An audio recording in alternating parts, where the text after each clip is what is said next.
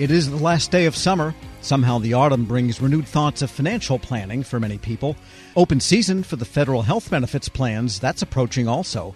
For some fresh thinking, I spoke with a wealth advisor with RMG Advisors of Rockville, Maryland, Tiago Glieger. His firm specializes in federal employees. We talked about what Fed should be thinking about financially as 2024 draws closer, starting with the question of traditional or Roth plan for your thrift savings plan. The name of the game is figuring out when are you going to owe the least amount of taxes. You know, when you think about the taxes that you're going to have to pay, you owe the taxes at some point. And so if you think about what your tax bracket is right now relative to what your tax bracket might be later in life, then you can start to determine, okay, does it make sense to pay the taxes right now, use the Roth, compared to later? Because we have things like the Tax Cuts and Jobs Act that will be sunsetting, which means it's going to go back to the old tax rates here in a couple of years unless there's no law changes. And so if that happens, then federal employees can expect to see tax rates bump up by 3 or 4%. Right. And so if you consider what rates will be 3 or 4% from now compared to now, you might think, okay, well, maybe we do a Roth contribution, a Roth conversion. You can't convert within the TSP, but you can switch to Roth contributions. And so you get to save yourself a couple of points in taxes here. And then that money gets to grow totally tax-free for the rest of your life. Right. To clarify, the Roth option you pay with after-tax dollars so that they are not taxed upon withdrawal. That's right. All right, and there's a complication to this calculus, though, because the standard model is you retire, your income goes down, your taxes are lower. Great, that's why you have an IRA, non-Roth. But the reality is a lot of people and a lot of feds work after they retire from the federal government. In fact, at the higher levels, they go on to sometimes executive positions at contractors and companies where they continue to ply their expertise. And that can last another 10, 12, 15 years after the official Fed retirement, and then you could be in a situation where you're still working, yet you have reached the required minimum distribution stage. So how the heck do you calculate all that in terms of the least tax liability? Yeah, that's really tough, because if you're expecting to be earning through your retirement years and still right up to your RMD or minimum distribution, then you could be sitting on a tax bomb, especially if your whole life you've contributed to traditional TSP or pre-tax TSP. And so you want to make use of possibly these years that we have slightly reduced rates right now, unless Congress changes the tax laws coming up here in a couple of years. Now, the key with earning beyond your federal service is understanding where your tax rates will be in the future relative to where they are now. So you can do some income projecting. If you are maxed out at the 183,500, whatever the GS-15 top max is right now, what do you think you're going to be earning if you're not working in federal service? You might be earning more, you might be earning less, depending on how much time you want to commit to that. And so try and project out your income and think about where will your income be. If you have your minimum distributions from the retirement accounts, those also stack on top of your income. And so you get to see where your bracket falls and determine how much taxes are you paying then, right, compared to what you would be paying now if you were to just do the Roth contribution right now or if you were to do a Roth conversion. And can you get the calculus close enough, say, with your own financial or tax advisor, such that you might opt for voluntarily lower income because you might net more and you'll have more take-home for that, pen collection you want to keep building when you're in retirement because of that tax effect? Yeah, for sure, because if you don't pay me so much, I don't want to hit the tax bomb. Exactly. And we see that with a lot of retirees. They do an analysis of what it would look like if they didn't do Roth at all. Then they're maxed out on their minimum distributions versus if they just pay a little bit of taxes along the way. And if you can get yourself into lower brackets in retirement, think about retirement is as long as your career for most people.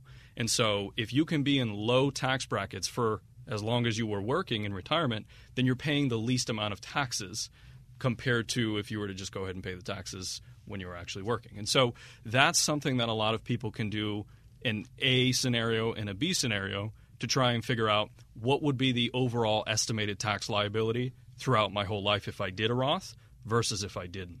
And sometimes we'll find people take a couple of years off between federal service and post-retirement work. Those are years that their income has gone way down, right? And so you might consider doing accelerated Roth conversions, fill up those tax brackets up until whatever bracket you're comfortable, maybe the 22, right? Because that might prevent you from being in the 28 or higher later, depending on how big your retirement account is.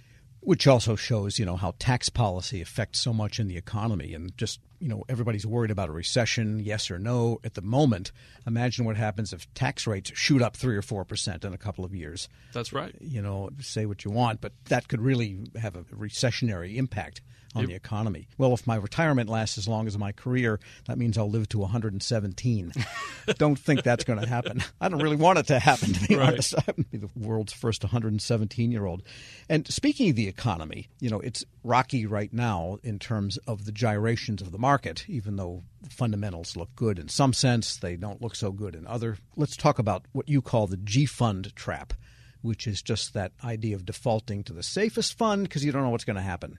Can really not be such a great strategy. Yeah, especially when we think long term. Inflation is the silent retirement killer.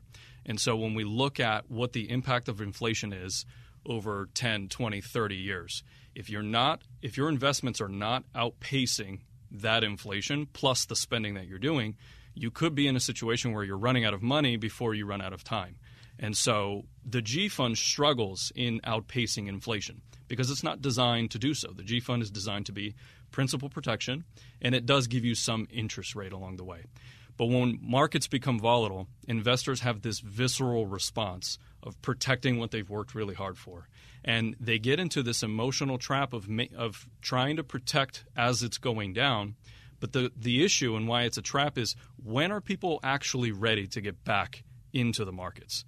Right? If we think about the flows of the different TSP funds earlier this year, the TSP gave us information, I think it was around April, May, June, billions of dollars were flowing back into the CS&I fund from the G fund. And the reason billions of dollars were moving back are because federal employees were seeing, hey, they're paying well this year. But the challenge is, you're jumping on a moving train, right? The markets have already begun to recover. And so it's taking you a little bit of time to get comfortable with the markets again, to get back in. And the chances are is you already missed a big part of that recovery. And that's why it's such a trap, because you're scared to get back in because you were just punished for being in the CS&I fund in the markets. But then by the time you're ready to get back in, you've likely already missed a big chunk of that return already. And that's where federal employees can trade themselves into oblivion sometimes. Yeah, you're selling low and buying high. Essentially. Timing, chasing, never a good idea for the average single investor, is it? Yeah, and in fact, I think consistently timing the markets correctly, I don't believe is very possible. I think it's really hard to do that over an entire lifetime. There may be periods of times here and there where you can get the timing right, and that's great, But I think in the long run, it's really hard to do that. Like winning in Las Vegas. That's right. People never tell you how lousy they did. They just tell you when they hit that one machine. We're speaking with Tiago Glieger. He's a wealth advisor with RMG Advisors of Rockville, Maryland. And we are on the doorstep of open season. And there's a lot of changes because of OPM rules. For example, the coming infertility benefit payments that will be available to, I guess, those on the childbearing age feds. This is a time when you also got to do some real hard thinking rather than default to just sticking with the plan you might have now. Yeah, I think that a lot of federal employees are on cruise control during open season. They're happy with their plan because they didn't have any issues with their plan. But I think what they don't realize is they could be saving money by making sure that they have the right benefits in place. So, for instance, sometimes we see people ramp up their benefits when they have kids, or maybe they have some procedures that are coming up, and they kind of stick with that plan for a long time, and they don't ratchet it back down for the less premium plans when they have lesser needs. And so that's some money that you could be saving. The other component is FEGLI, the life insurance. That's a really big area where we either see people overinsured or underinsured. And so going through an exercise of understanding what we would call with our clients the life insurance gap, how much life insurance is actually appropriate for you, because it does get expensive over time. Tiago Glieger is a wealth advisor with RMG Advisors of Rockville, Maryland. There's much more to the interview. Find it in its entirety at federalnewsnetwork.com and click on the FedLife podcast. Leadership today, especially within the federal workforce, is being tested more than ever before. After the repeal of Don't Ask, Don't Tell, retired Army Major General Tammy Smith felt for the first time that she could lead her team authentically. Smith, a longtime leader and one of the military's highest-ranking openly gay officers, joined Shane Canfield, CEO of WEPA, to share her perspective on collaborative and genuine leadership. Hello, and welcome to the Lessons in Leadership podcast. I'm your host, Shane Canfield, CEO of WEPA. Today I'm joined by retired U.S. Army Major General Tammy Smith. Major General Smith, welcome, and thank you for joining me. Shane, it's great to talk to you this morning. Your career in the military spans more than 30 years. Was there ever a moment or point in your career that changed your trajectory, and what was that? I have a very unique one that occurred that did change my trajectory in many ways, and that is at my about 25th year of service. The law known as Don't Ask, Don't Tell that prohibited people who identified as gay from serving in the military, that was repealed, and now you could be open in the military. And soon after that happened, I married Tracy, my wife, and I was also notified I'd been selected for promotion to Brigadier General. And at that time, there had been no general or admiral who had come out or identified their family in any way that you would know that they were gay. And so just by timing, I ended up being the first openly gay general in the U.S. military. And what changed for me in that is I still had all the things that I had to do, of course, as a general, which was a lot of hard work that went into that. But for the first time in my life, I was able to lead authentically. 25 years, I had compartmentalized a part of me, and I had hidden things, and I had not been my full self at work, and I had not been my full self with my coworkers. And the repeal of that law and the opportunity then to be the sort of LGBTQ champion in the Department of Defense as a senior leader, what that did is it got me closer to my authentic leadership style and my authentic self, because I was more comfortable in my own skin and I wasn't looking over my shoulder at all times thinking that I might have said something that would reveal what my true life was and then lead to my dismissal from the military. Having that weight off of my shoulders, not having to hide who I was at work, made me such a better leader than I had been in the 25 years that I had served previously. It's fascinating to hear your story about that because I was alive during all that and followed it as well. It's a wonderful thing. Your career included a lot of firsts. You were the first female general officer, as you said, to serve in the 8th Army headquarters level position. You already talked about being the first LGBTQ general and flag officer. How does being first, how did that influence your leadership style? I was first in a lot of places through no fault of my own, by virtue of having joined the military in the 80s, when there weren't a lot of women who were choosing that as a career path. So there were many things, even as a young person, where I would show up and I would be the only woman who was in that particular unit or doing that particular type of training. And what you get as a first is you assume this mantle of being a role model for, I don't know if it's your group or yourself. And in these roles of first, I would have to say that complete competence was always expected because you were elevated a bit and people noticed you more because they knew you as the first. And so you just gained extra attention in that. But with that attention brought a great deal of responsibility.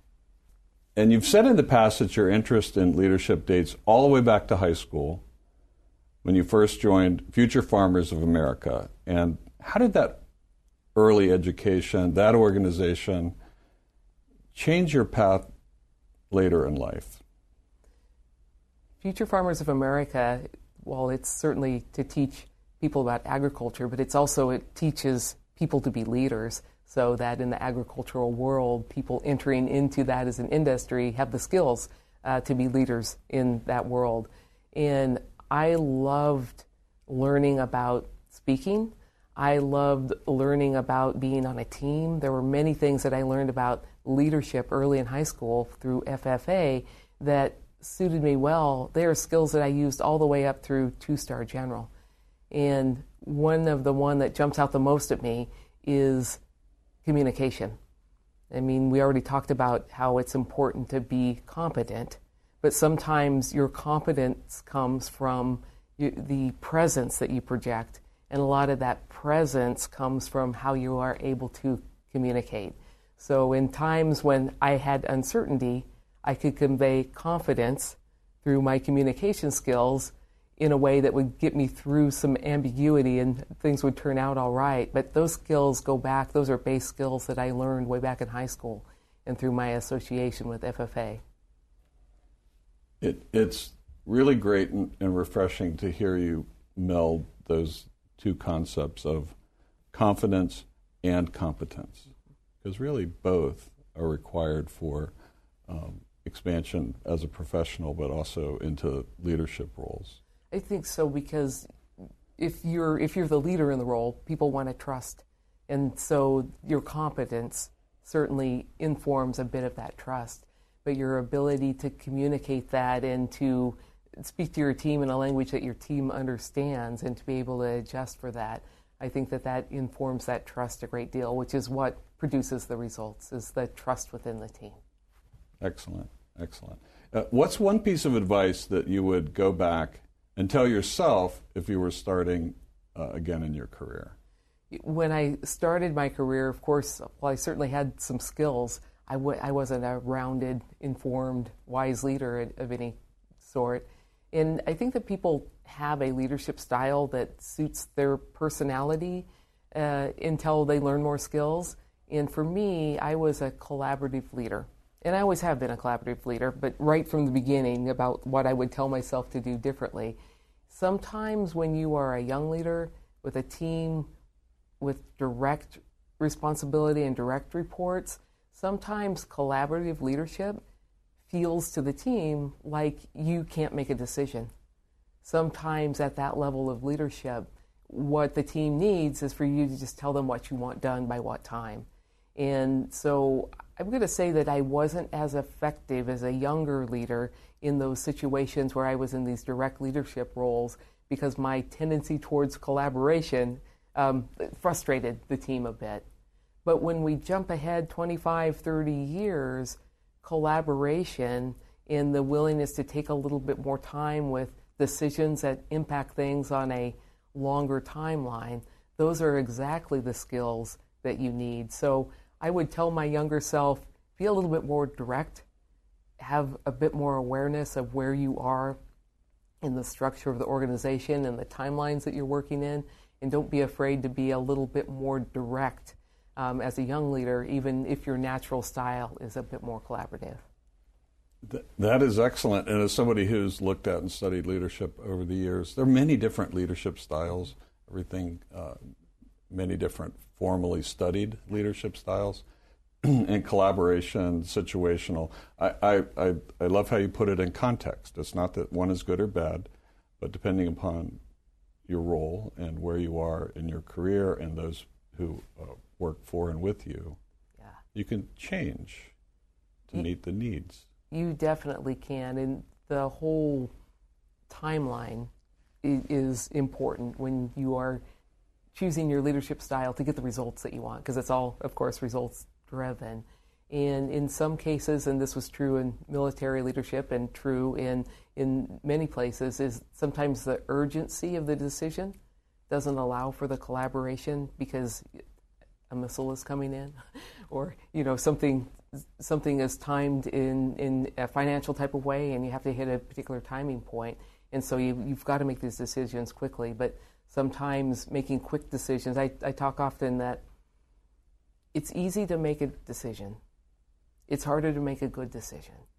And you have to take into consideration the timeline that your decision is going to impact and that will influence the style of leadership that you choose to come to that decision point, if you can kind of follow my logic there. I think it's fascinating, and maybe what you're also saying is that part of leadership, a never to be forgotten dynamic, is judgment. There's a judgment component to all of this that you just mentioned. You're making decisions using judgment as far as what's the best leadership role for this moment, for this decision. Yeah, I think there is a lot of judgment in that, and it goes back to that quest for competence, because as your skills improve, your judgment will improve because you've peeked around the corner a little bit, you've been exposed to more things, and you are able to exercise judgment in a way that would have been impossible when I first started. I think that experience certainly informs judgment, which is why sometimes when you're looking at somebody at the executive level, it looks so easy for them. They see the big pieces earlier. That's because for probably 30 or 40 years, they've been looking at all the little pieces. And in some of this, then their judgment becomes almost intuitive to them because of the experience that they had gathered over that time frame. Perfect. Is there a figure, either from your personal life or maybe in history, that has been an inspiration, that has inspired your leadership style? It's somebody who no one has probably heard of, and that's my brigade commander, Colonel Pullen, who I was exposed to early in my career as an officer. He was a Vietnam veteran, and in his role as brigade commander, what he wanted to teach all of us was attention to detail for consequential decision making. And so he would ask very specific questions, such as, when you get to the rifle range and you offload the buses, which side of the bus are the soldiers going to come off of? Because then that was whether or not you might need a road guard to cross the road over to the range and that sort of thing. But what he would tell us is that leaders will make life and death decisions based on the information that you provide them. So make sure that your information is correct when you provide it to them. And that stuck with me throughout my career, is that when I was either informing a decision maker or if I was the decision maker, the question from Colonel Pullen always came up is like, is that what you think or is that what you know? Tell me how you know it. Meaning, did you see it? Did you touch it? Did you read the same report? And just to understand that, especially in the military, that line of work, that the decisions that are often made are literally life and death types of decisions. Excellent. Excellent advice. General Tammy Smith, it's been an honor and a privilege to meet you and talk with you and listen to you share your leadership journey with us. Thank you very much for your time. It's great to talk to you. Thanks. I'm Shane Canfield, CEO of WEPA, and we will talk to you next time on Lessons in Leadership podcast. Find the full podcast and future episodes of Lessons in Leadership on the Federal News Network app and anywhere you enjoy your podcasts.